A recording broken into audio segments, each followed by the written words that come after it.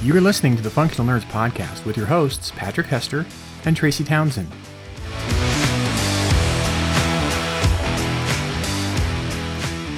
And Tracy, we are back, and it's weird for me to be on a Saturday and not be in the mountains after 2 weekends in the mountains in a row.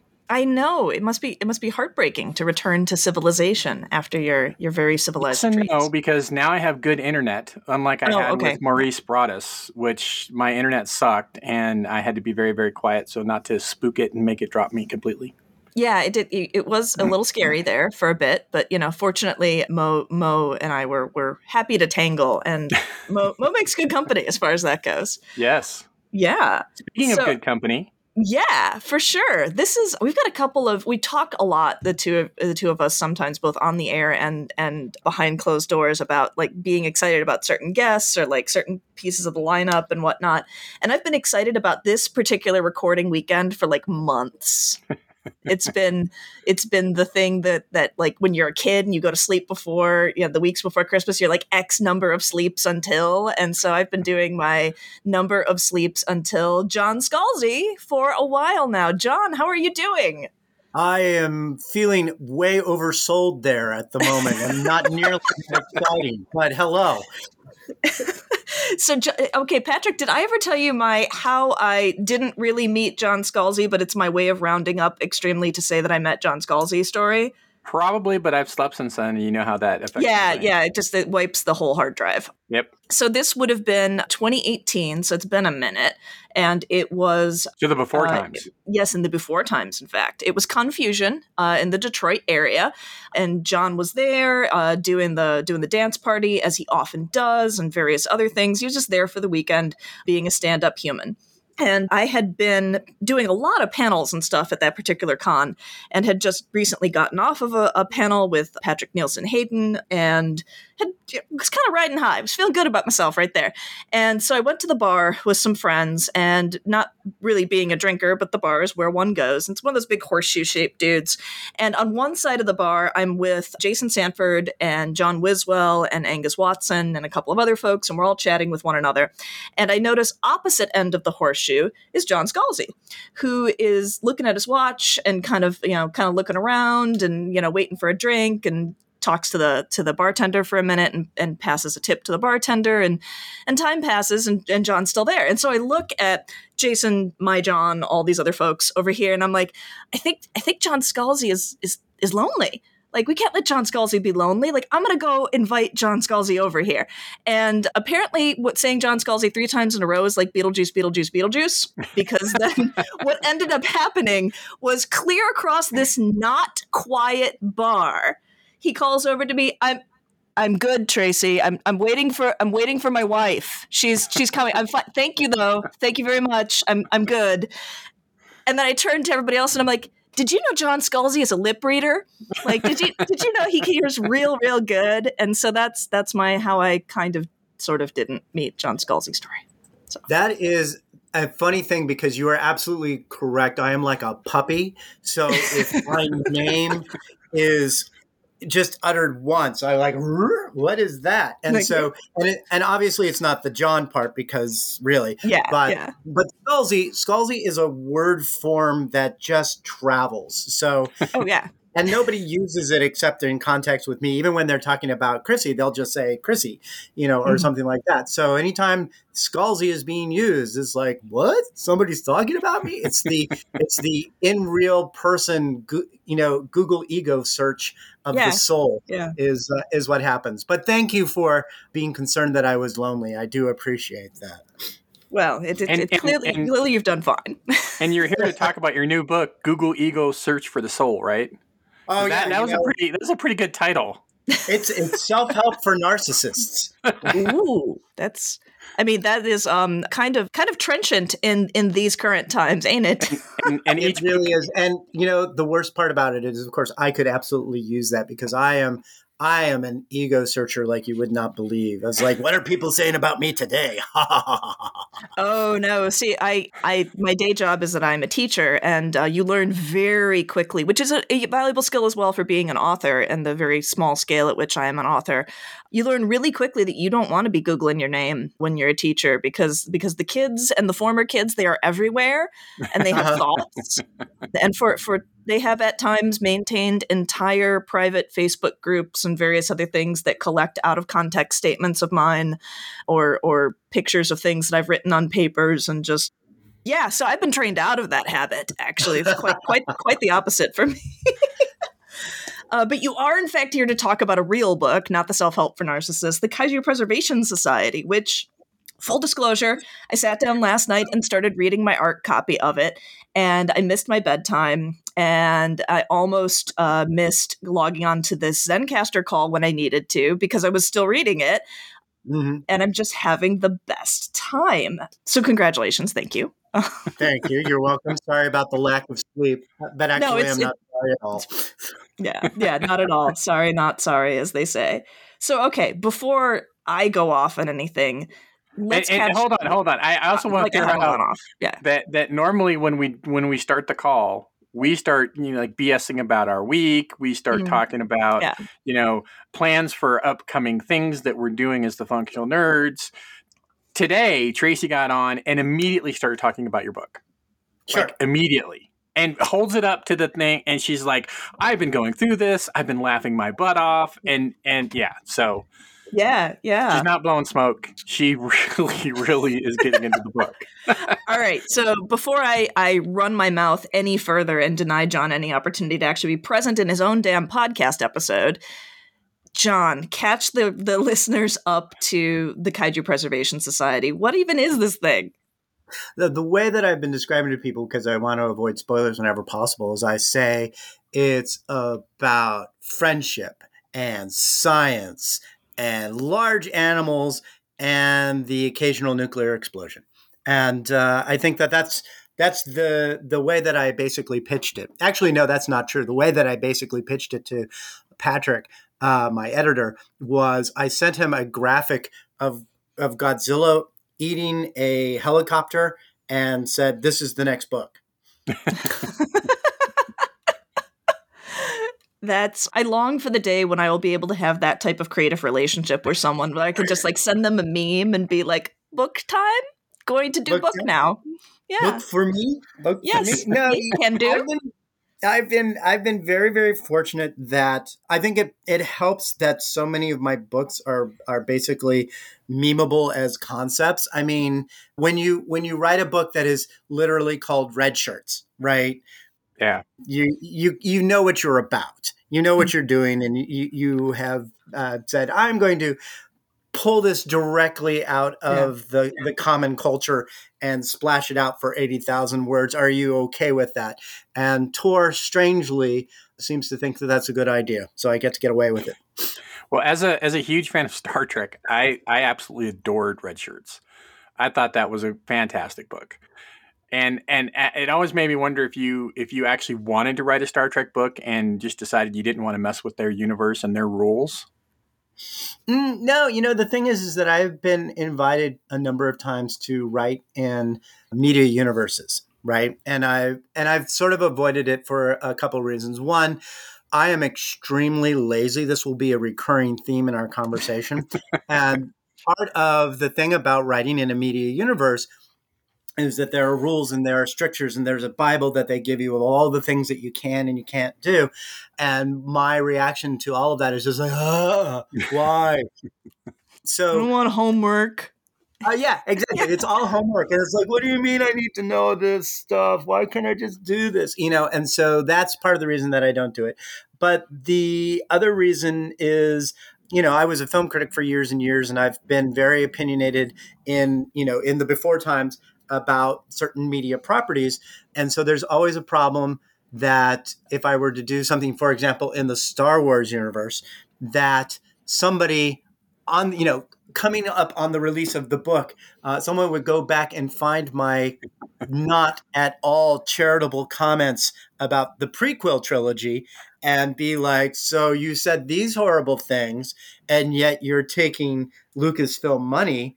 Why are you a hypocrite? And it also might be a headache for them as well. So I've just basically sort of sworn off. But the thing about red shirts is that as a concept, it's not just something that's confined to the Star Trek universe. We use it as a shorthand for anybody who's an expendable thing in science fiction. In the same way, to go back to kaiju, which is very similar in tone, I think, in many ways to red shirts. Everybody knows what a kaiju is, even if they don't know what the word kaiju means. They know Godzilla. They know these big monsters. There's Mothra. Right. It's so steeped in the culture that it's hard to miss. But in both cases of red shirts and kaiju, what was fun for me is to be coming in on it from a slightly different angle than the memes usually approach it, or the satire usually approaches it. So yeah. Well, I guess, and again, I'm going to, with respect to not spoiling anything here, I'm going to tread lightly and hope to still frame a question that is legible for everyone involved. So let's try. Yeah. The parallels that people might draw, or the comp titles that people might pull from, or concept comps that you could pull from, kind of obviously Jurassic Park would be one of them. Because we have the idea of there is a space where kaiju are a thing. But in a lot of ways, in the same way that like Red Shirts is drawing off of the concept of the disposable tertiary character who we get rid of them because it's convenient to demonstrate that the danger is real, but our plot armored characters get to continue to move along. In that similar way, the Kaiju Preservation Society is kind of exploring that idea of science that ought not to do from a very different angle from what Jurassic Park does. Jurassic Park is more interested in sort of digging into John Hammond did this thing. Probably he should have not. And we have sort of like Ian Malcolm as like the voice of scientific reasoning happening the whole time in the background.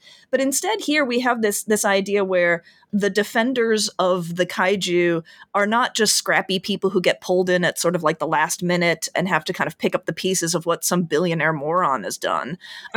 But they are in fact their own organized group, that they have their own technology, they have their own set of interests, and that it's not the existence of these beings itself that's problematic. It's people who are problematic.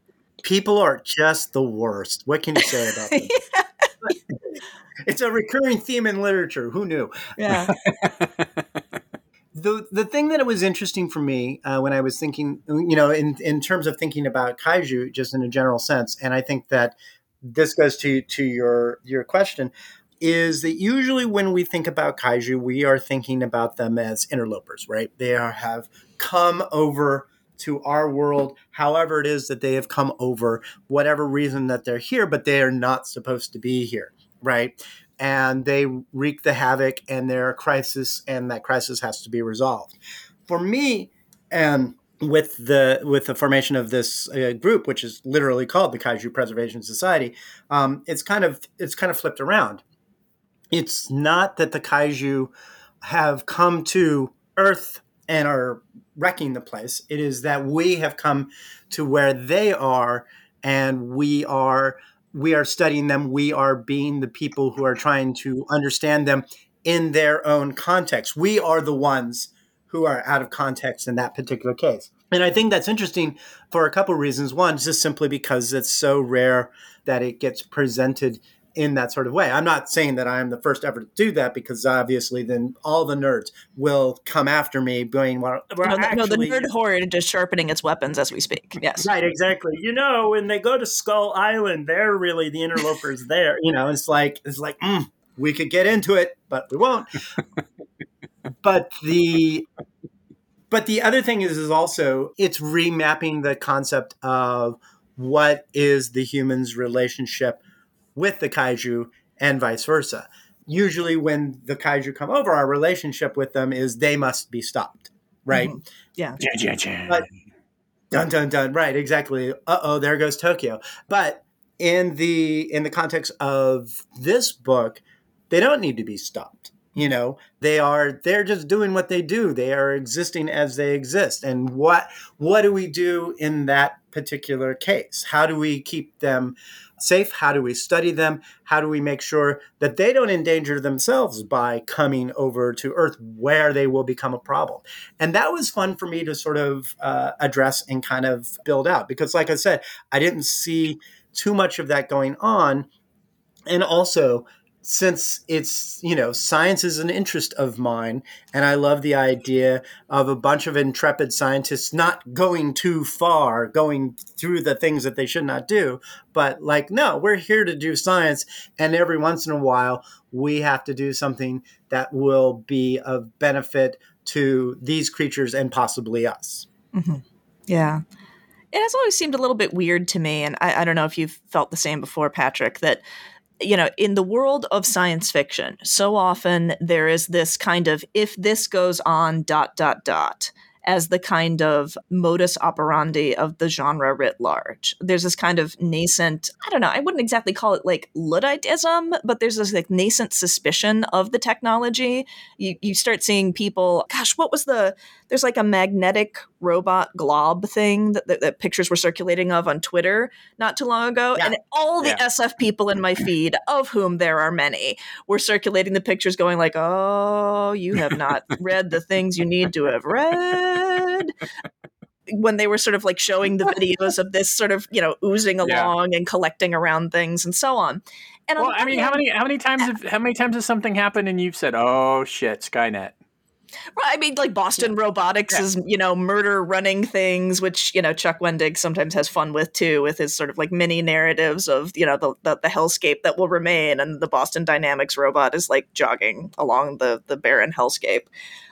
Yeah, but I guess my point in bringing this up is one of the things I really like that happens frequently in your whole oeuvre and your whole body of work, John, is that there isn't this idea that like, no, science bad, science stop, science do bad thing. But the idea of like science may be the answer. Like we may just have to, this is an Andy Weirism here, but we might have to kind of science the shit out of this to find what the right response is and to know what we ought to do. Right. I mean, here's the thing. When I was back in the turn of the century, I reviewed video games, right? And I had the whole point of reviewing the video games was I was reviewing it for parents. You just made me feel so old. I was going to, that was on purpose. In the last millennium. That was an act of war, John. War. Right. But continue with your adorable story about games that are safe.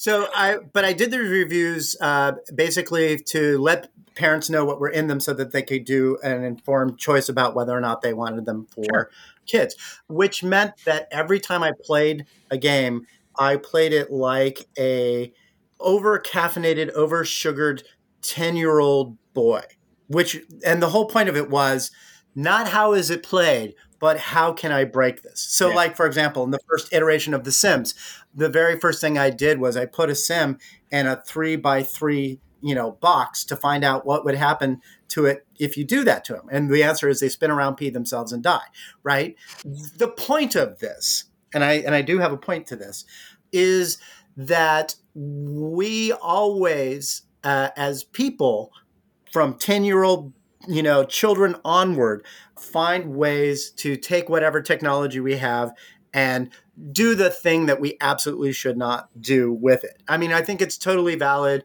if this goes on sort of thing, because it's always the thing of, and we've seen this with tech, all the tech dudes are super optimistic. It's like, no one will ever abuse social media in a way that would be horrible, right? Why would we do that? It's not rational. Humans are rational actors, and then of course, here we are in 2022.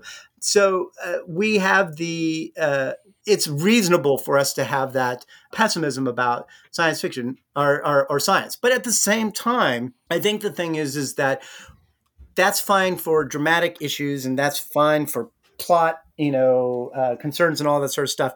But the also reality of science is so much of it also just gets used in ways that become mundane and everyday. And that's the thing that really interests me. Like, for example, in the books, the lock-in books, right? Yeah. I didn't really spend time talking about, developing the technology. I did a little novella that was an oral history, but the stories themselves are, it's now 25 years after this Hayden pandemic syndrome, happened. Yeah, the Hayden syndrome thing. And now we are just living with the technology, and it's the technology that's every day. Mm-hmm. Sort of like the same way that if I went back to 1995 and gave myself a cell phone, I'd be like, this is the most amazing thing ever. It's a computer that I can hold in my hand and I can access all information. And look, there's a cat. But today, it's just the thing that I use to pass time while I'm waiting for somebody to do something else. The day-to-day progression and adoption and use of science in ways that are both mundane and optimistic is something that's interesting to me. And I don't think you can, that means that I don't look at the horrible things about the technology or the ways that it can be abused. But for me, it becomes the scaffolding upon which that we can build a story, as opposed to being the thing that we're like, this is horrible. It's like, no, science isn't horrible. People are horrible. And people will, like I did when I put that poor Sim in a box, they will do horrible things just to see what happens. And they're like, oh, well, that was fun. Let's do something else horrible. Yeah, I think what you're describing, Tracy, is the idea that you went too far. Mm-hmm. Yeah. You went too far. You went just a little bit too far with this, and that now you've caused all these problems. That's the whole Jurassic Park thing, right? Yeah, and I think it's a lot of science fiction, and let's face it, a lot of your fiction, John, is very high concept in nature. Like it's something where the reason that you can meme it, like you were saying a few minutes ago, is because there's something. Well, there's a lot more layers operating in there that you can examine and deconstruct.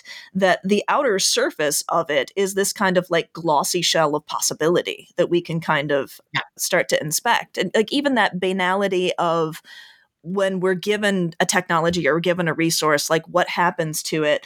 Our main character, Jamie, and the Kaiju Preservation Society has to face the banality of this is the first chapter is this like perfect gem of deconstruction of the whole system of the gig economy and the particularly the type of CAO that gives birth to it and sees it as this like radical good, from the fact that you have to sit in this stupid ass beanbag chair while someone else is standing there, and it's like, no, this is a radical means of seating, and like, look what this does to our power dynamics. Like, yeah, look what this does to our power dynamics.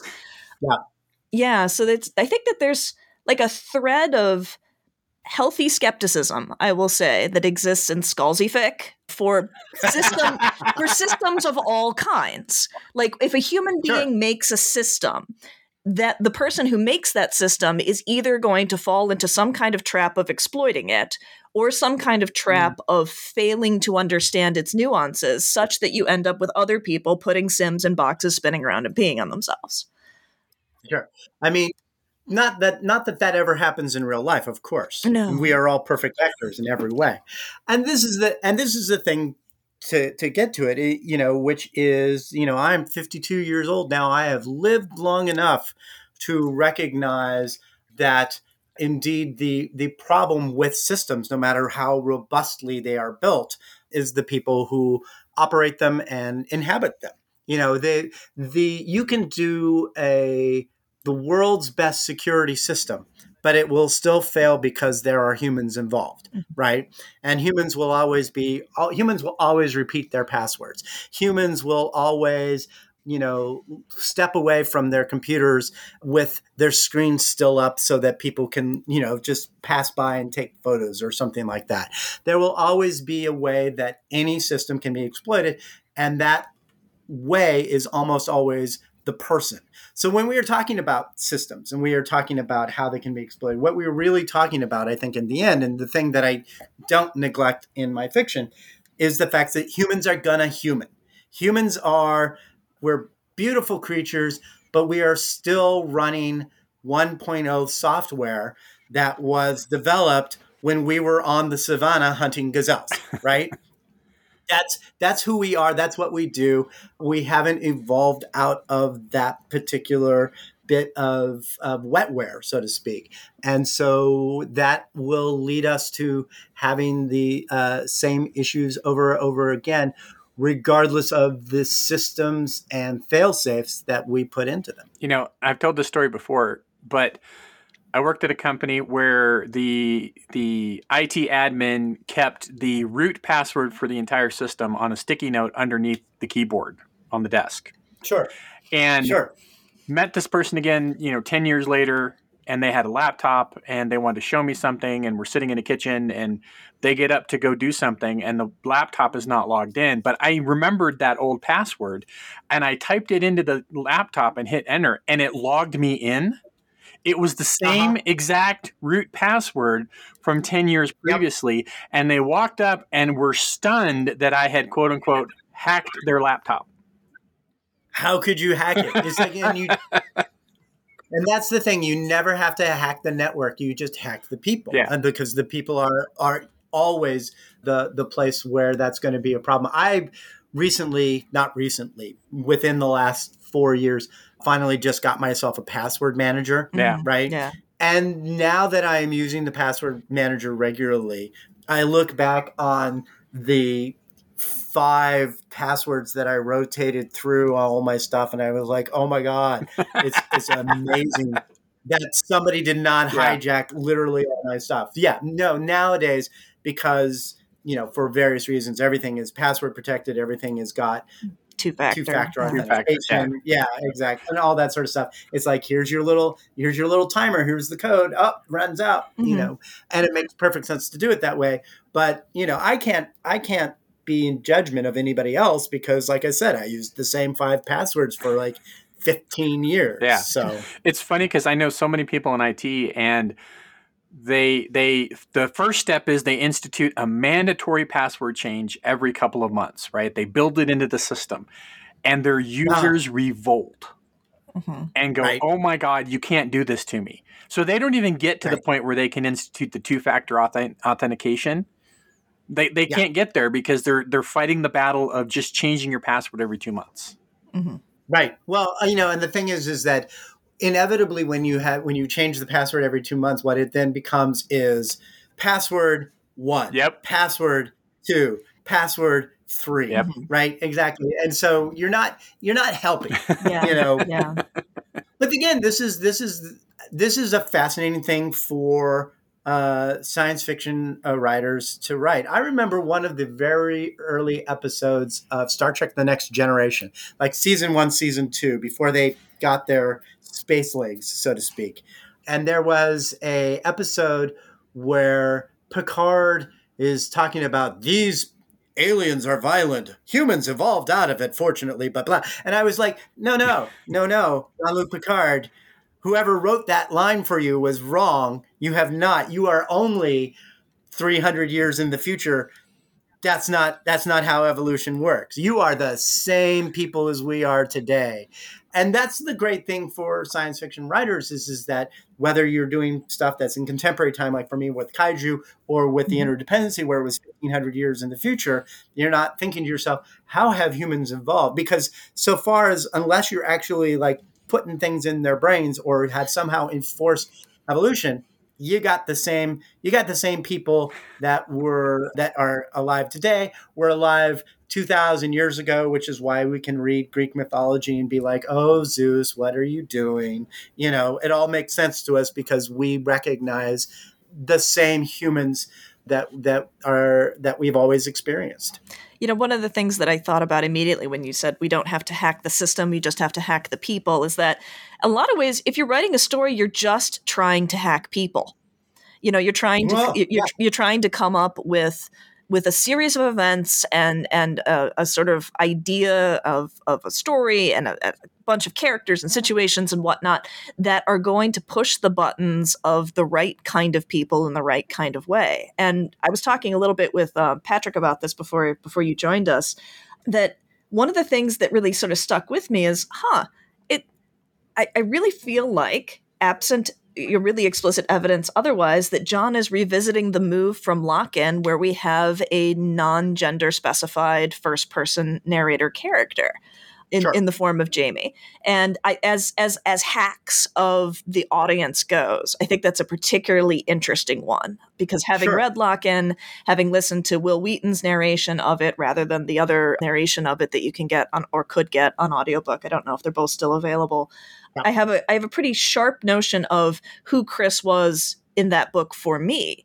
But of course, there's this opportunity for Chris, or in the case of the Kaiju Preservation Society, Jamie, to be someone different for another reader. And I guess, like, why is that a hack of choice that you're like, no, I want to do that again? For me, there were a couple of reasons. One, when I was doing it with Lock-In, there was a textual reason to do it that made sense within the universe, which is that Chris has Hayden syndrome, and they present in the world in a threep, which is an android body. An agender, body, yeah. It doesn't necessarily have to be gendered. You can gender an android body if you want, or if that's something that you, as the person driving the threep, prefers, but you don't have to. In which case, the way that people are going to apprehend the threep is going to be without gender, unless there is something to give them some sort of gender clue. With Kaiju, there wasn't necessarily a reason to do it in the text. Jamie's just doing what Jamie do. But on the other hand, there was not, for me, a particularly compelling reason to, within the text itself, to gender the character either. So I just didn't. Yeah. I just like, well, let's do this. Part of the other reason that I do it, though, is whether authors acknowledge it or not. And most of us do, or at least pay lip service to it. But the act of creation of the world of a story is not limited to the author themselves. We create it, we give it to readers unpack it in their brains, right? This is what you're talking about what we talk about when we're talking about hacking the humans. All creative work is a hack of some sort or another, because we are intentionally we're giving a package to the reader or listener or watcher and letting them unpack it in their own brains. And their own brains have their own set of experiences and their own set of preferences and their own way of looking at things. And sometimes it goes in surprising ways, or in ways that we don't expect. All those conservative people who are surprised to find out the lyrics of Rage Against the Machine are fundamentally like socialist, right? You're like, wait a minute, I didn't know that. But it's like, no, because your brain was listening to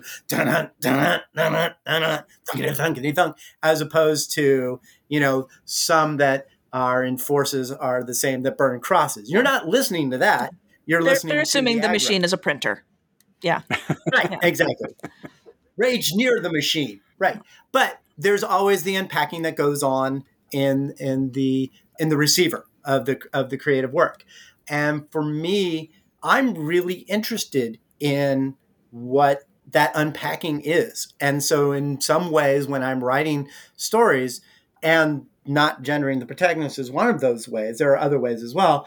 One of the things that I like to do is create an environment where the unpacking is interesting in and of itself. Like, what choices do you make for Jamie? What choices do you make for some of the other characters? What choices do you make when you're picturing the kaiju, which I don't give too much description to?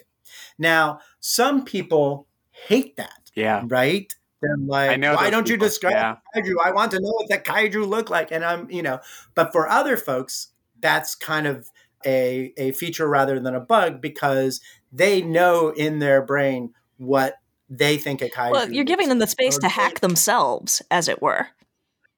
Right. Yeah. Well, what you want for them to do is, and like I said, I acknowledge as an author that part of the process of the book becoming, going out into the world, is that it's a shared relationship between me and whoever consumes it. Right.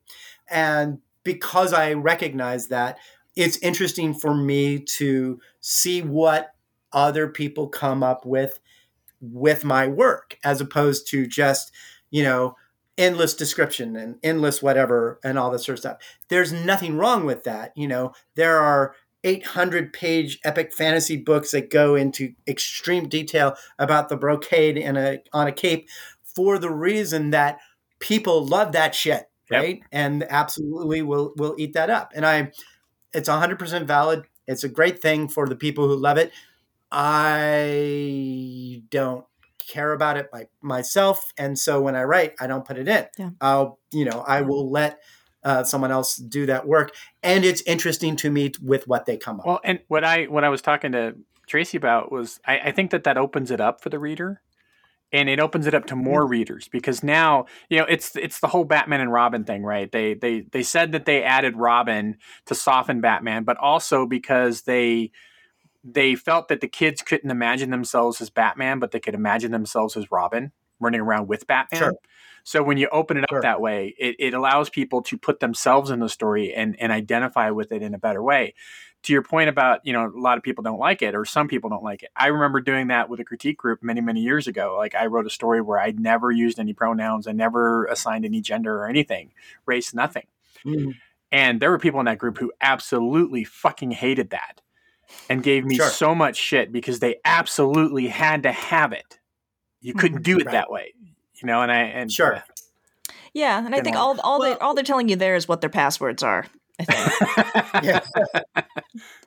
Now that said, let's flip it the other way around and acknowledge something, which is, I think that you're not wrong that people can see themselves in Jamie in a way that they may not have if I had specifically gendered Jamie one way or another in the text. But the flip side of that, and this has been pointed out to me by a number of people who aren't high, straight, white, male, cis like me, is that the cultural default is so strong that given no identification one way or another, people will, and not just white people, but most people, because of the cultural thing, will always default to white or to male or to straight or to cis.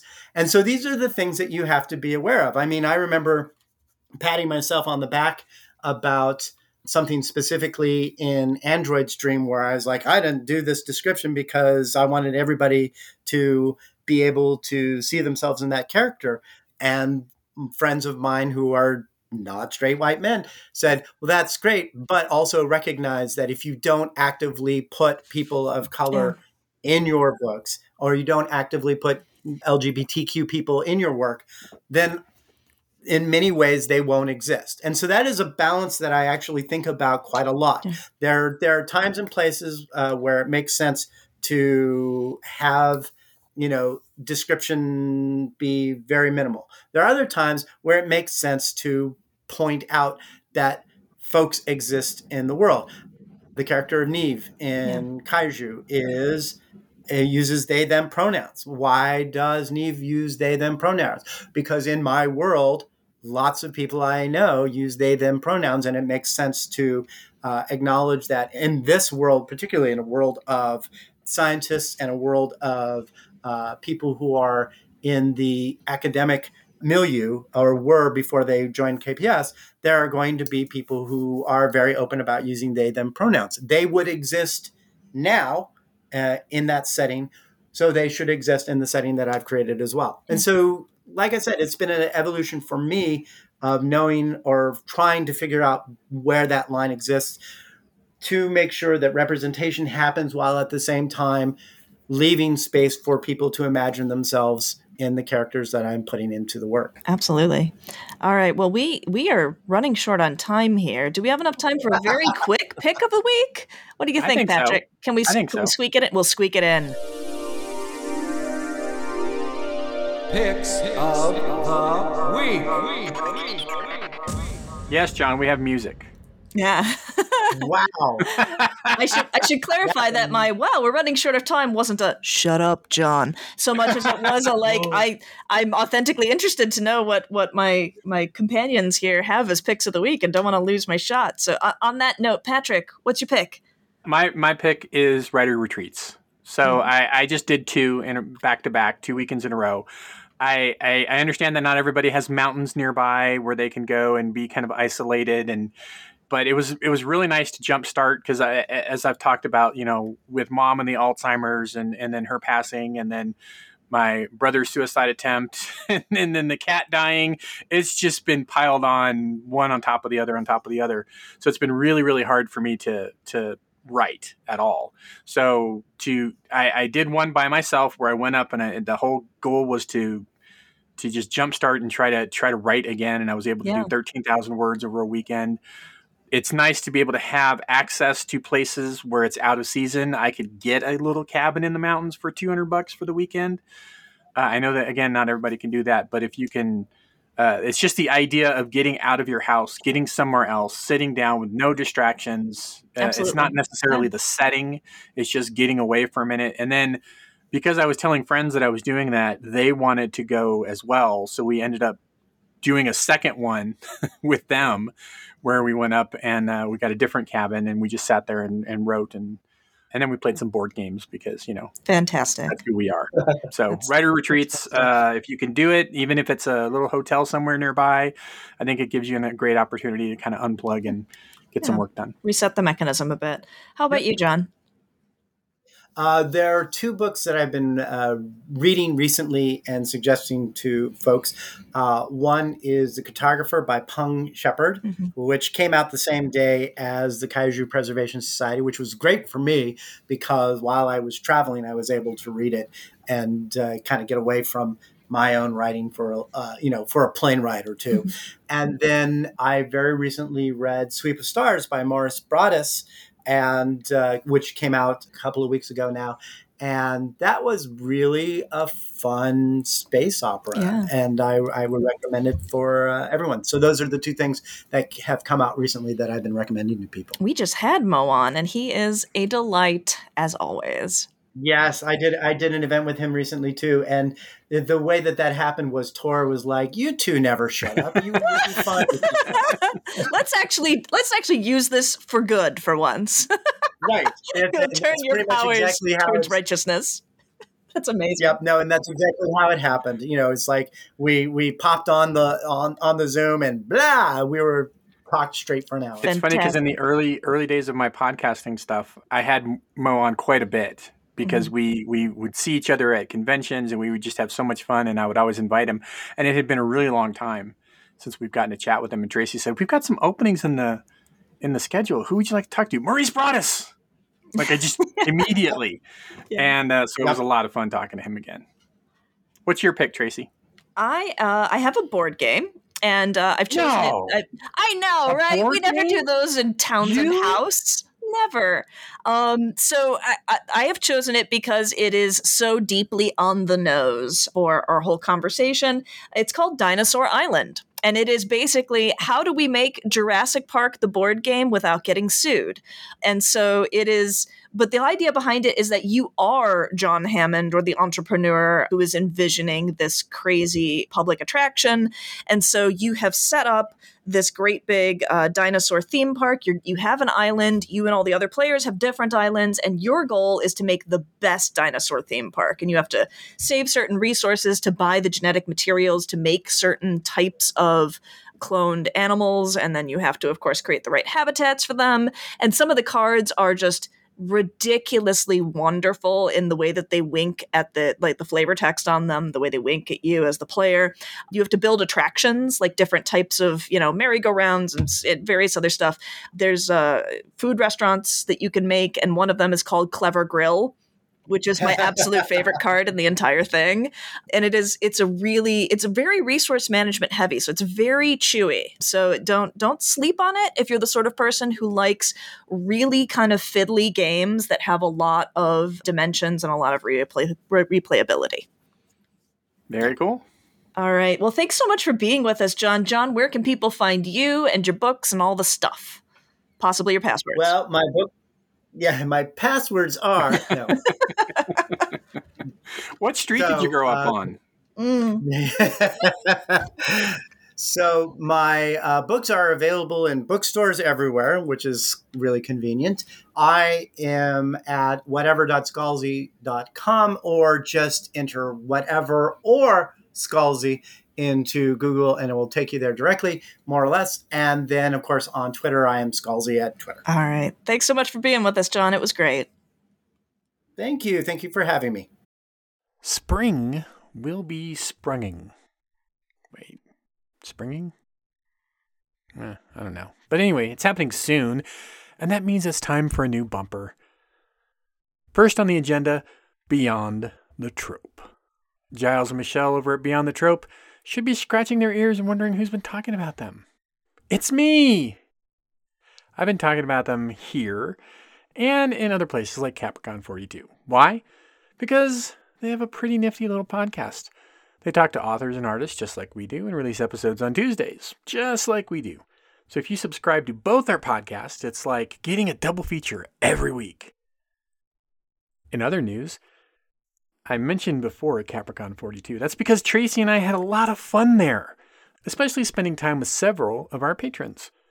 Becoming a patron doesn't just mean you get to hang out with us at conventions, although you might.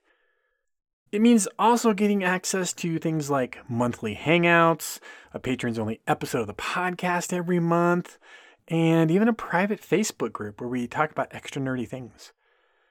It's as close to the green room for the show as you can get without, actually being in the green room.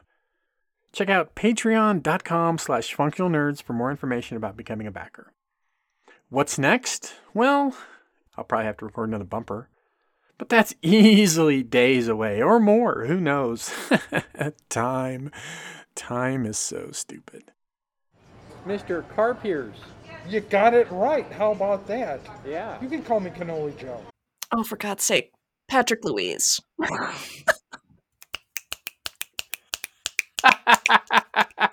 Okay. That's probably a good enough signal.